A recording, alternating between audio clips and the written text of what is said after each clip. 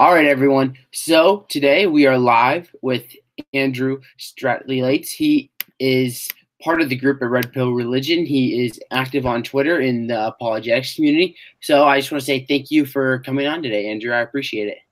You're very welcome, Zach, and it's my pleasure to be here.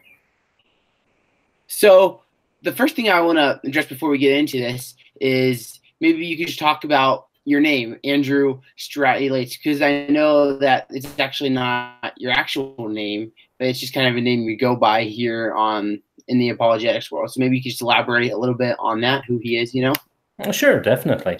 The way that I usually pronounce it, and I like it because it rhymes with my real name, is Andrew Strataletes. And Andrew Strataletes was a 3rd century Roman soldier who converted to Christianity and was martyred because he refused to deny Christ. And he has some miracles associated with him, primarily about miraculously winning battles with him and a handful of his soldiers fighting against huge number of heathens not wearing armor, and they would win the battles without a scratch on them. And what I tend to do on Twitter, at least metaphorically, is sort of engage in battle against these forces of non-belief or anti-Christian forces, and that's why I go under his name, is to give him sort of the credit and to sort of follow in the Christian tradition of not taking any credit for myself. And the other thing is, I tend to be a very intellectual person. I tend to be very thinking and sort of words and stuff like that. And so it's really important to have a reminder that it's not just our words that matter, but our actions as well in the Christian life. And that's also why I like using Andrew Strataletes as my pseudonym online. So. Sweet. So my first question for you is kind of a little bit maybe about how you were raised, like kind of like the religious dynamic of your family as you were growing up. Sure. So I was raised Lutheran. I was baptized Lutheran. And my family is all religious, but we were relatively non-practicing through compared to a lot of things through my early life. And when I became sort of an adolescent, even around the age of 14 or so, I started to become a very serious agnostic, and was a serious agnostic until I was about 20 and actually converted to Anglicanism. And, my family was pretty laid back. Most of them are believers, but they weren't very pushy about it. And at least in my family, there was sort of an expectation that as you entered adulthood, that you would basically go through an agnostic or atheist phase, which was helpful. And the key sort of lesson that I took from my family's tradition is God has no grandchildren, and that God only has children, right? And so eventually, as you mature into adulthood, you have to incorporate that and have your own direct relationship with God and Christ. And you can't just rely on what your parents have provided you through the faith. And this is sort of my experience, and so I have a lot of sympathy for people that are doubters or skeptics or agnostics who are seeking the truth earnestly. And that's sort of part of the reason why I got into apologetics. The other is that there is a strain, especially online, of militant atheism, which basically wants to bully out not only just Christianity, but all serious discussion of religion out of the online space. And so it seems to me. And part of that is to counter that and show that no, you don't actually have to cede the discussion and the space to people that are anti-religious. Yeah, definitely. So you talk about you were an agnostic and you kind of came back into the faith. So what were some of the main factors that led you back into the faith from your agnosticism? Sure. And basically, when I was agnostic, I really seriously tried to think through what the consequences of there not being a God would be.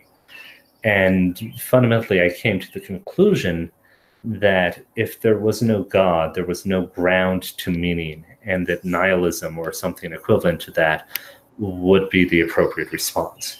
And I have some backup in this, in like Sartre or Camus and even Nietzsche looked at it the same way.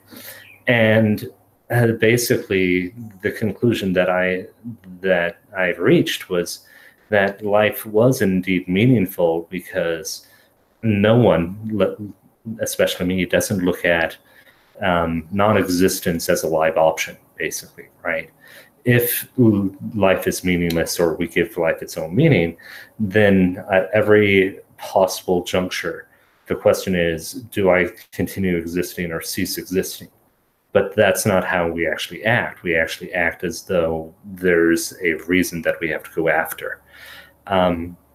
And so that basically made atheistic materialism a dead option.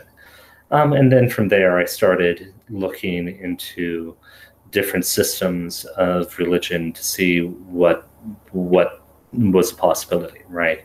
So the culture I grew up in was Christian, and because of that, I had a great love of science. And so that was one of the fundamental things that needed to tie into this was, how does science work with all of this? And for me,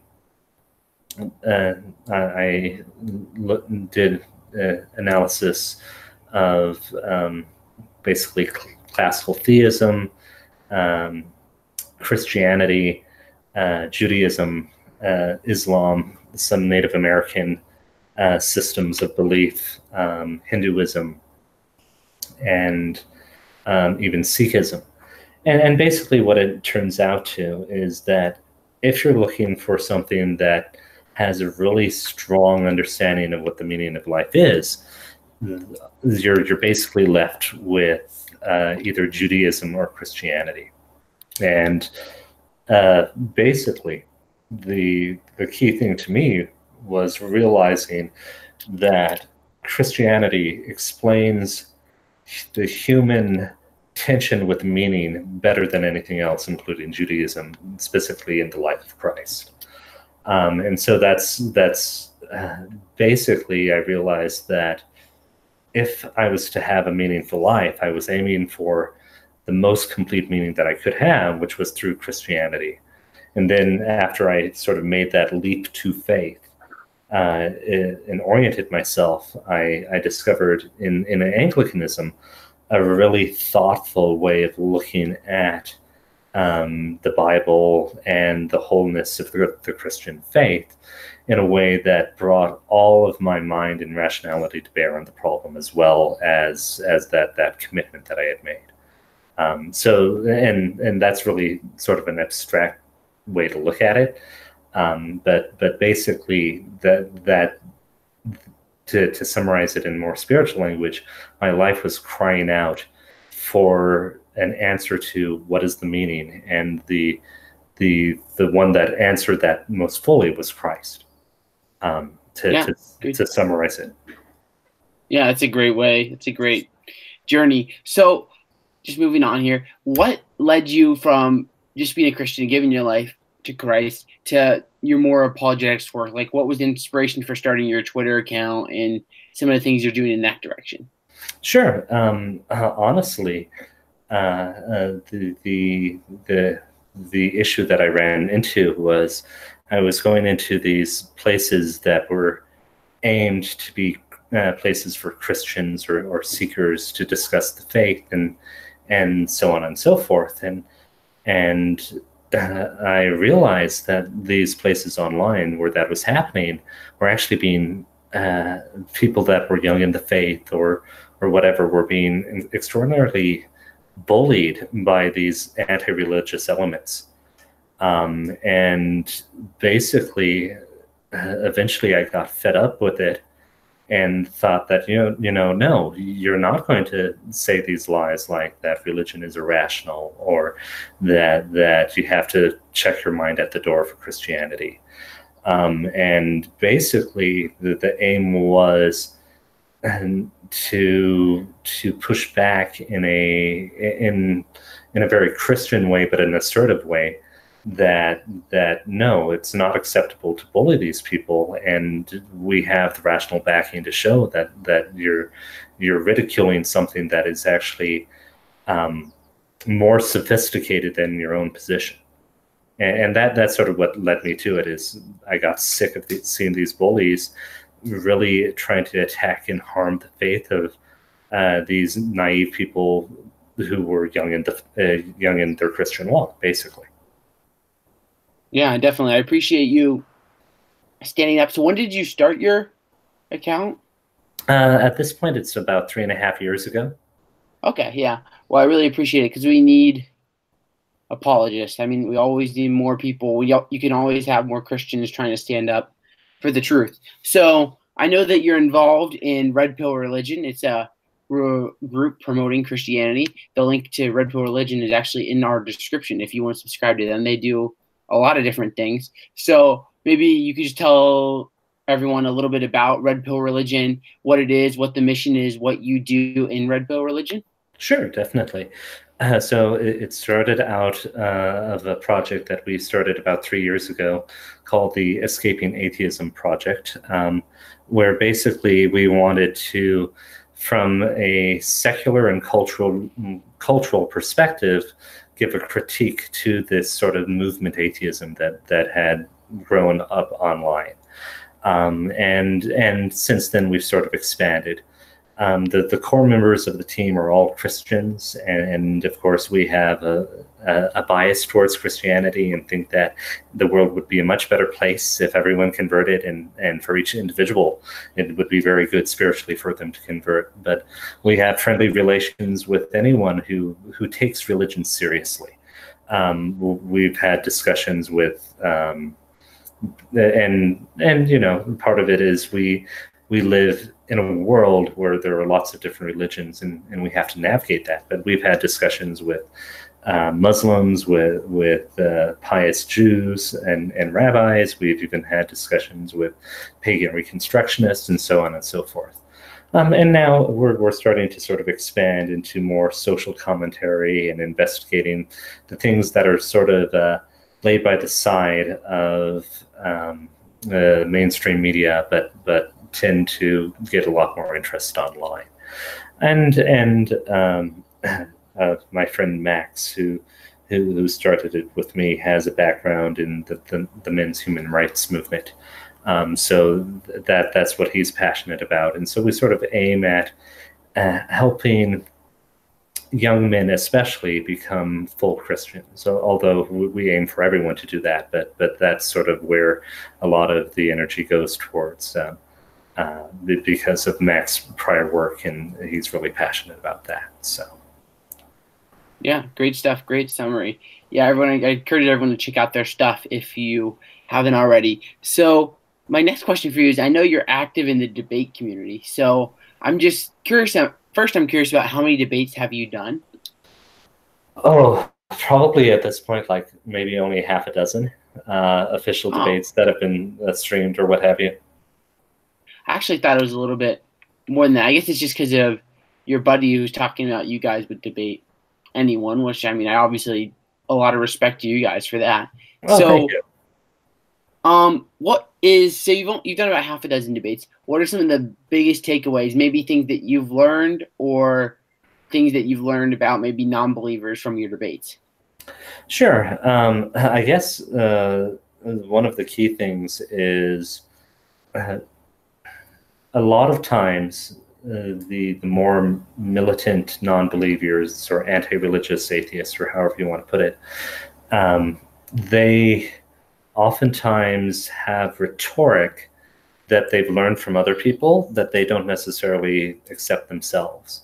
And that you have to be sort of aware and cognizant of that in sort of a debate format is that you aren't actually trying to reach the person that you're debating, but you're trying to reach the audience and give a sort of counter narrative of what's occurring. So that's one. The other is that there are lots of sophisticated issues that take more than just one debate to work through. So I guess those would be the two key things: is that your audience is not the person you're debating, but the people watching, and that if you're actually trying to struggle through on a conversation with something, a formal debate isn't going to be sufficient. And then the I guess the third thing is that there are just literal falsehoods that these people talk about religion that are from literally like Marxist propaganda from the Soviet Union, that have somehow made it through the cultural filter, and are received, but they have the stink basically of Marxism on them, that most people don't detect anymore, which is sort of strange. So yeah, those would, I guess, be the three highlights that I would say. Yeah, that's great stuff. So my next question for you is, we're going to talk maybe a little bit why to believe God exists. So I think you're obviously a strong believer, and I love your Twitter bio. It actually says that atheism should be thrown out the window. So my first question for you is, why do you think atheism should be thrown out the window? Sure, because basically it's false in two ways, right? It's epistemically false, right? That if you look through the logic of it, it's wrong. And then the other thing is, it's not a map of meaning that we can actually follow in our lives. To be an atheist, a true atheist, and take the proposition seriously and to embody that in your life would actually mean to basically pursue non-existence. Because if you take atheism seriously, that means that there's nothing sacred. And if there's nothing sacred, there's no highest value to orient your life around. And so it's fundamentally unworkable as a philosophy of life to take that proposition that there is no God and bring it through consequently. And so even just on pragmatic grounds, basically no one's an atheist. Fundamentally, and even Nietzsche talks about this, but the key reason to believe in God is that I tend to follow is meaning is real and true, right? To have a meaningful life is actually not just asserting something or playing pretend, but it's actually trying to engage in the world in a real way. And if that's the case, and that there are lots of steps to the argument, but basically that means that our relationship to reality has to be, in some sense, similar to our relationship to God. And to have that sort of relationship, God needs to have an existence, or God needs to be. And so that's what I would say is the key reason to believe in God, or why it's reasonable to do so, is because it allows us to relate to reality and to reality in the truth, and embody that not just intellectually, but in our entire way of life and manner of being. So it's a great point. I think naturalism is flawed in so many ways. So how would you respond to the atheist that says, I'm not saying that there is no God, I just lack a belief in the gods that have been presented? Well, then the question is that lack of belief reasonable or not, right? And if they're just saying, I have a lack of belief and I'm not going to say whether it's reasonable or unreasonable, then I'll just respond with, oh, well, I'll just assume it's unreasonable and go on about my day, right? The key thing with the lack of belief stuff, which was it came to the fore in the 1970s. Is it's related to this idea of who has the burden of the proof in the discussion, the philosophical discussion, and the trope here, or the strategy, is instead of saying I'm the atheist, you're the theist, and both of us have half of the job to do, the claim, or the implicit claim, or the strategy is to put all of that 100% on the theist, and the atheist who lacks belief doesn't have to do anything. And this may or may not be fair, but we have to point out that this is actually what's occurring when you just say that atheism is a lack of belief.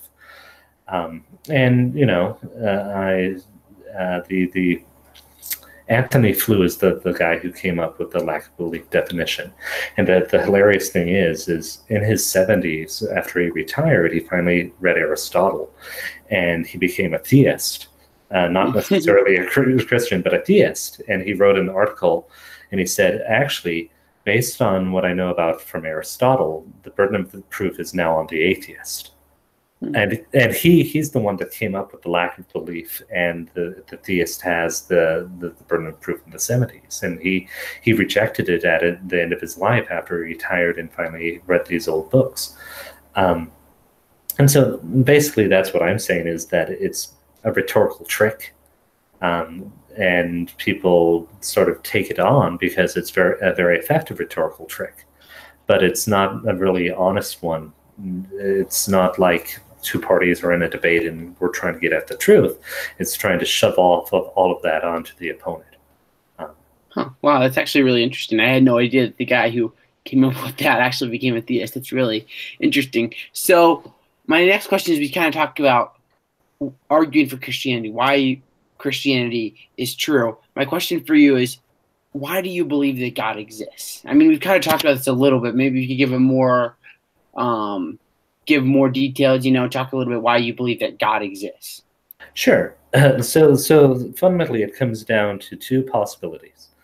One possibility is that we're able to know the truth, right? That the thoughts in our head can actually match up with the truth.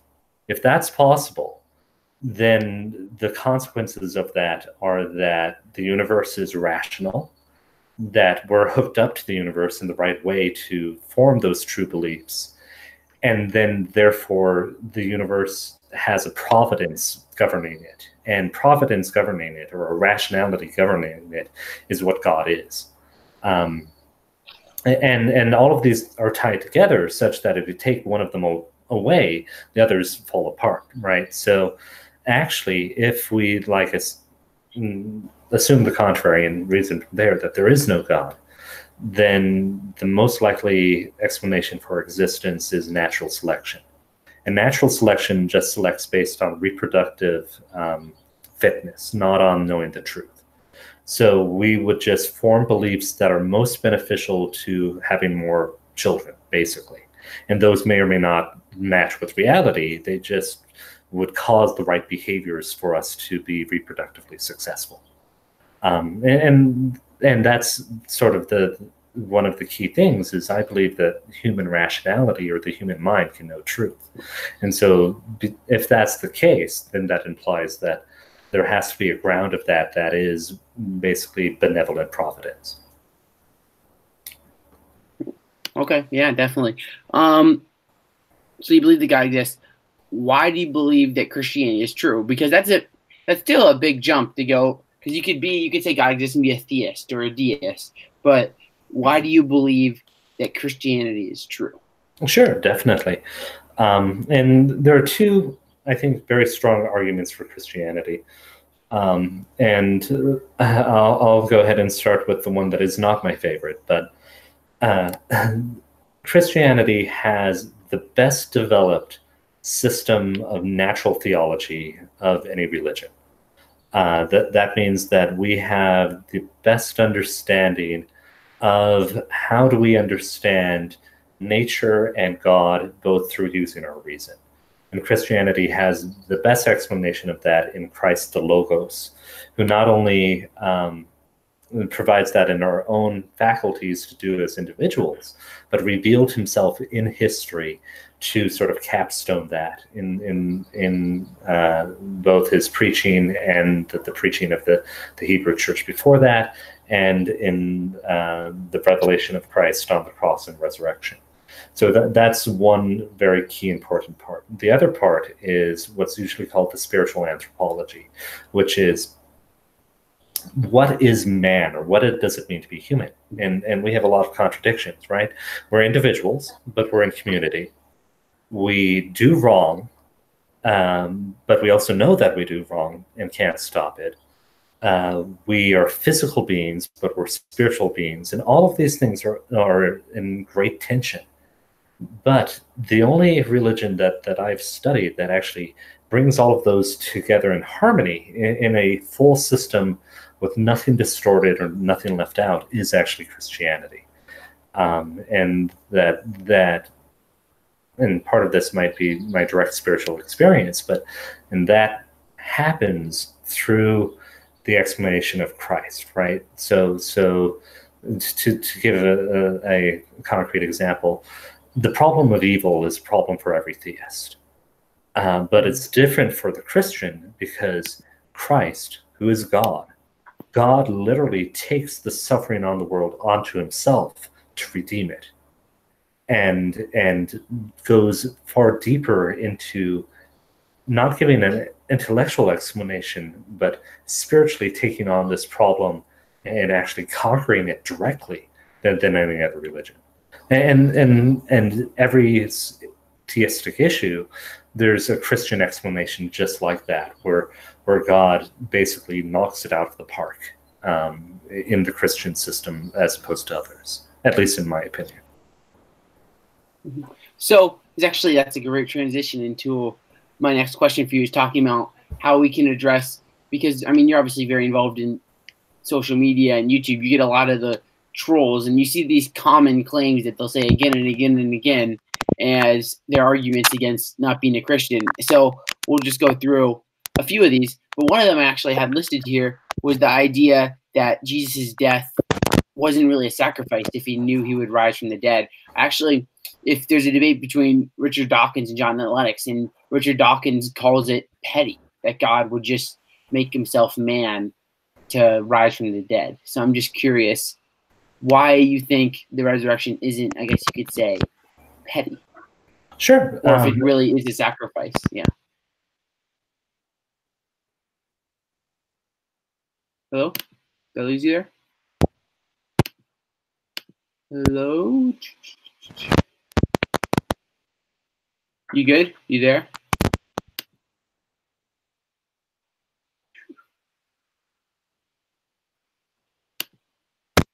Hear me now? Yeah, I hear you now. I'm not sure what was going on there. Can everyone listening hear us? Okay, I think I got you now. No idea what happened there. Yeah. Basically, my headset broken, so I'm running off of the laptop itself. But basically, what I would say is, in one sense, Richard Dawkins is correct that it's the most humiliating thing that God could do would be to tabernacle amongst the flesh, be betrayed, and then humiliated on the cross. But why is Christ's sacrifice not petty itself? Well, and so this gets into a really fascinating thing about eternity, right? So God is eternal, but the crucifixion happened in history. So the Orthodox view, and this has backing from the Church Fathers, is that Christ's throne on the earth is actually the cross. And it's not that he just experienced the crucifixion at one time, but he actually takes on all of the suffering of our sin eternally at that moment, and experiences it eternally. So it's not just that he had something happen to him that only was like for whatever it was, 6 hours or 12 hours, but it actually occurs eternally, and he's eternally taking it on. And so in that sense, Dawkins just doesn't have the correct understanding of it at all, of what Christ is doing on the cross. Okay, yeah, it's a great one. Great answer. So the next one is, this is the one I probably see the most, and I'm sure people involved in the watch atheist YouTube videos or things like that would know that's most common, is the idea that there is no evidence for God. I can't tell you how many times I've seen it, and I'm sure how many times that you will see it, is the idea that there is no evidence for God. So I'm just curious what your response is when someone says that there is no evidence for God. Sure. So there are a couple different ways to look at what evidence is. And the key thing to keep in mind is when people don't define what they mean by evidence, they're just engaging in a ploy, right? So evidence can be several things. Evidence can be the actual premises that you argue from. Evidence can be what makes it evident to a specific person. Or evidence can be the raw material of a more general argument for the truth or falseness of something. And I mean, depending on the definition you use, belly button lint is evidence for God, because you can actually take belly button lint and argue, like, from contingency or potentiality and actuality, that God exists. And then sometimes they'll do something like evidence is something that's repeatable, verifiable, and testable. But if that's the case, then there's no evidence for anything in the past. There's no evidence for history. There's no repeatable, testable, verifiable thing that lets us know that, for example, George Washington was the first president of the United States. Yeah, definitely. Yeah. I think that extreme form of skepticism is actually, it's dangerous, and I think it's almost kind of a way out of the serious conversation of whether or not God exists. At least that's the way it seems like to me. It's kind of like, I feel like they're like, I don't see evidence for God, That's kind of the way I see it when someone says there's no evidence.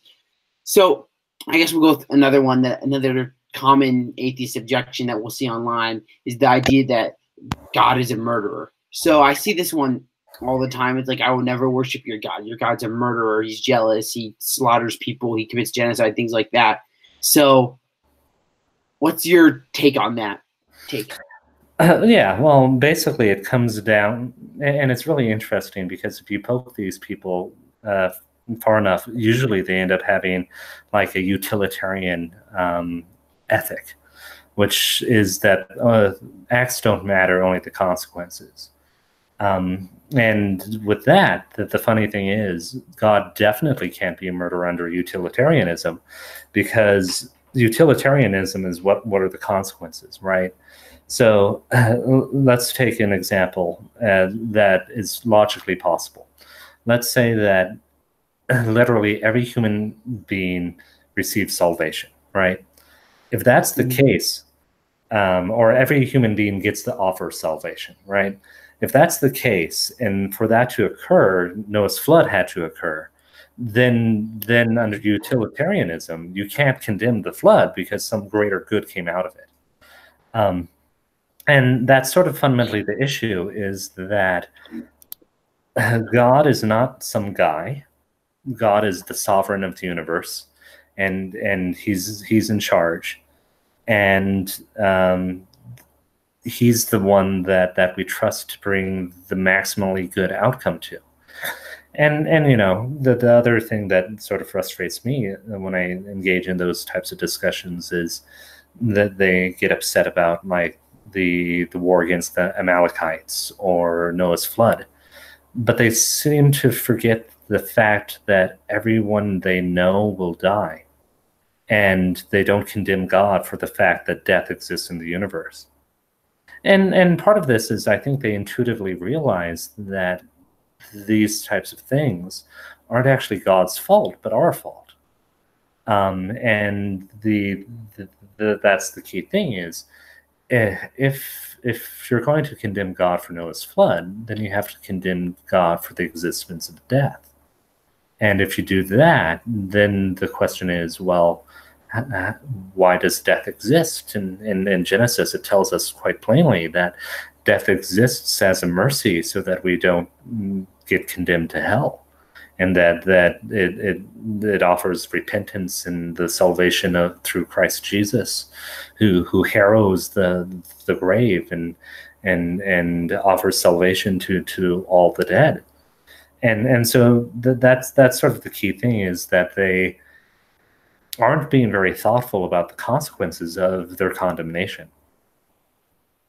Yeah, definitely. So I have one final question here before we're going to just transition into a little bit of Q&A. There's just some questions in the chat that we'll go through. My last question for you is, how have your studies in apologetics and Christian theology affected your personal walk with Christ? Oh, yeah, that's a very good question. I guess the key thing that's happened is it's made me realize how much choice we have about both following God and the details of creation that we're to engage in as we mature as Christians. That we're not all called to be the same thing. And we all have talents that we have to use, but one of the things that God loves is when we use our talents creatively, and that it's not total subordination, but He wants us to be co-creators with God, with Himself, and to engage in this sort of shared artwork that is our lives and creation in the universe. And I guess even apologetics is in some sense that, because we're creating new ways of looking at things that are helpful and beneficial to people in their spiritual walk. Yeah, it's great. So now we'll just transition to a little bit of just Q&A from the live chat. Does that sound good to you? Perfect. Sweet. So there's a few questions here. The first question is from Old Things Pass Away. He says, does our perception come from God? Indirectly, yes. Well, a couple different ways, right? So first of all, you can actually get direct revelation from God, right? That God reveals something to you into your mind directly. And then God also made our biology and our minds, so all of those things come from God too. So either indirectly or directly, yes, all perceptions come from God. Okay, great. Next question comes from Samuel Park. He says, how does Andrew Yu deal with the hiddenness of God? Like, why is God hidden? The problem of divine hiddenness. Yeah, I know this is a bigger issue for other people, or it seems to get a lot of interest, but it's really difficult for me to sort of answer that, because after seeking, God is not hidden from me any more than any of the other people that I love are. So the aspect of divine hiddenness, I think, comes about partially from our own sins, and partially as a way for God to encourage us to develop spiritually, to get to know Him. So that would be my answer to that. Yeah, I mean, I'll add a little bit to this because it's actually something I've been looking at a little bit recently. I think that there is a lot of evidence for God, but there's not enough to prove that God exists in a mathematical way. I mean, I could be wrong here, but I don't think that you're going to be able. I don't think that you're going to. God's not going to show Himself in a way that would force the Richard Dawkins and the militant atheists that don't want God to exist. He's not going to show up in a way that forces them to believe in Him, because God loves everyone, and He loves everyone, even atheists, enough to not force them to believe in Him. Because a lot of the times that's the case, is that they just don't want there to be a God. So we'll just move on here. Next question says, besides the cumulative case, what's the best evidence for the belief that Jesus died on the cross? Well, he said besides the Gospels. Besides the cumulative case, like the idea that you put all the pieces together and it makes sense that Jesus died. So maybe like I think he means like an individual piece of evidence that really shows that. So I think you could say the Gospels, but the idea that Jesus actually died. Yeah, I would say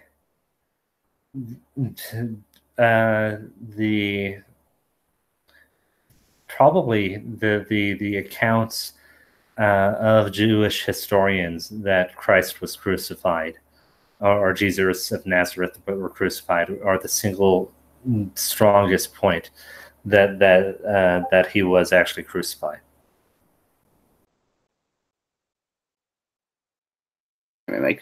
Yeah, definitely. I think that, I mean, all the Gospels say that Jesus was crucified, and I mean that's the essential fact that Christianity was established on, that he was crucified and rose from the dead. So it makes sense that there was a guy who was actually crucified, you know.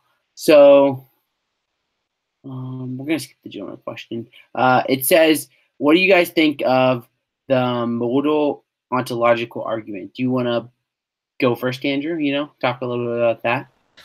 Sure. I believe the modal ontological argument is sort of the modernized version of Anselm's ontological argument using modal logic. It's not very personally compelling, but it's interesting because it's the only proof of God that I know of that has been verified by a computer. So that if the one premise, the key premise is something like the maximally great being cannot fail to exist. If that is true, then there is God, and everything else sort of falls through from that. And the most useful way to look at ontological arguments are actually sort of an inversion, which is not that they're talking about God, but if you can think of something greater than whatever you have in your mind, what you're thinking of is not God. And that's more useful in apologetics for that. Yeah, I mean, I basically copy you, and I agree with everything you're saying there. So, I mean, yeah, you just stole my take on it, I guess. But I'm not super. I mean, I know that I'm not super familiar with that specific argument. I know the ontological argument, not the. Yeah, I need to catch up on some of these things. We'll go through one more question here before we wrap things up here. This guy, Samuel Park, says, Andrew, are you a substance dualist? No, I tend to think that hylomorphism is the correct way to look at things, which is that things are broken into form and matter, and that things that are actual have both form and matter, and that things like the human soul are the form, and then the material is the matter, and that they're not two different substances, but they end up being a unity. And that seems to solve most of the issues quite elegantly with spiritual versus physical things. So that's it. Sweet, good stuff. So I think that's where we're going to wrap things up. I just want to say again, thank you so much, Andrew, for coming on tonight. I learned a lot. I'm sure everyone else did. So I really appreciate it. My pleasure. And I'm happy to have a chat in the future if you like on any topic. And yeah, everyone, God bless and have a wonderful night. Yeah, I'd love to. Yeah, God bless. I would just encourage everyone to remember, if you haven't already, be sure to follow Andrew. His link to his Twitter is in the description, and then the Red Pill Religion links are also in the description. It's the first links. And if you enjoyed this video, be sure to subscribe and like it. And you can follow us on social media or follow our blogs. The link is in the description. You can become a Patreon and support us financially. My goal is actually to reach $100 a month. I'm like 15% of the way there. So then I could do this as a part-time job almost. And I just want to say thank you all for listening. Have a blessed day. And remember, big questions need good answers. See you next time.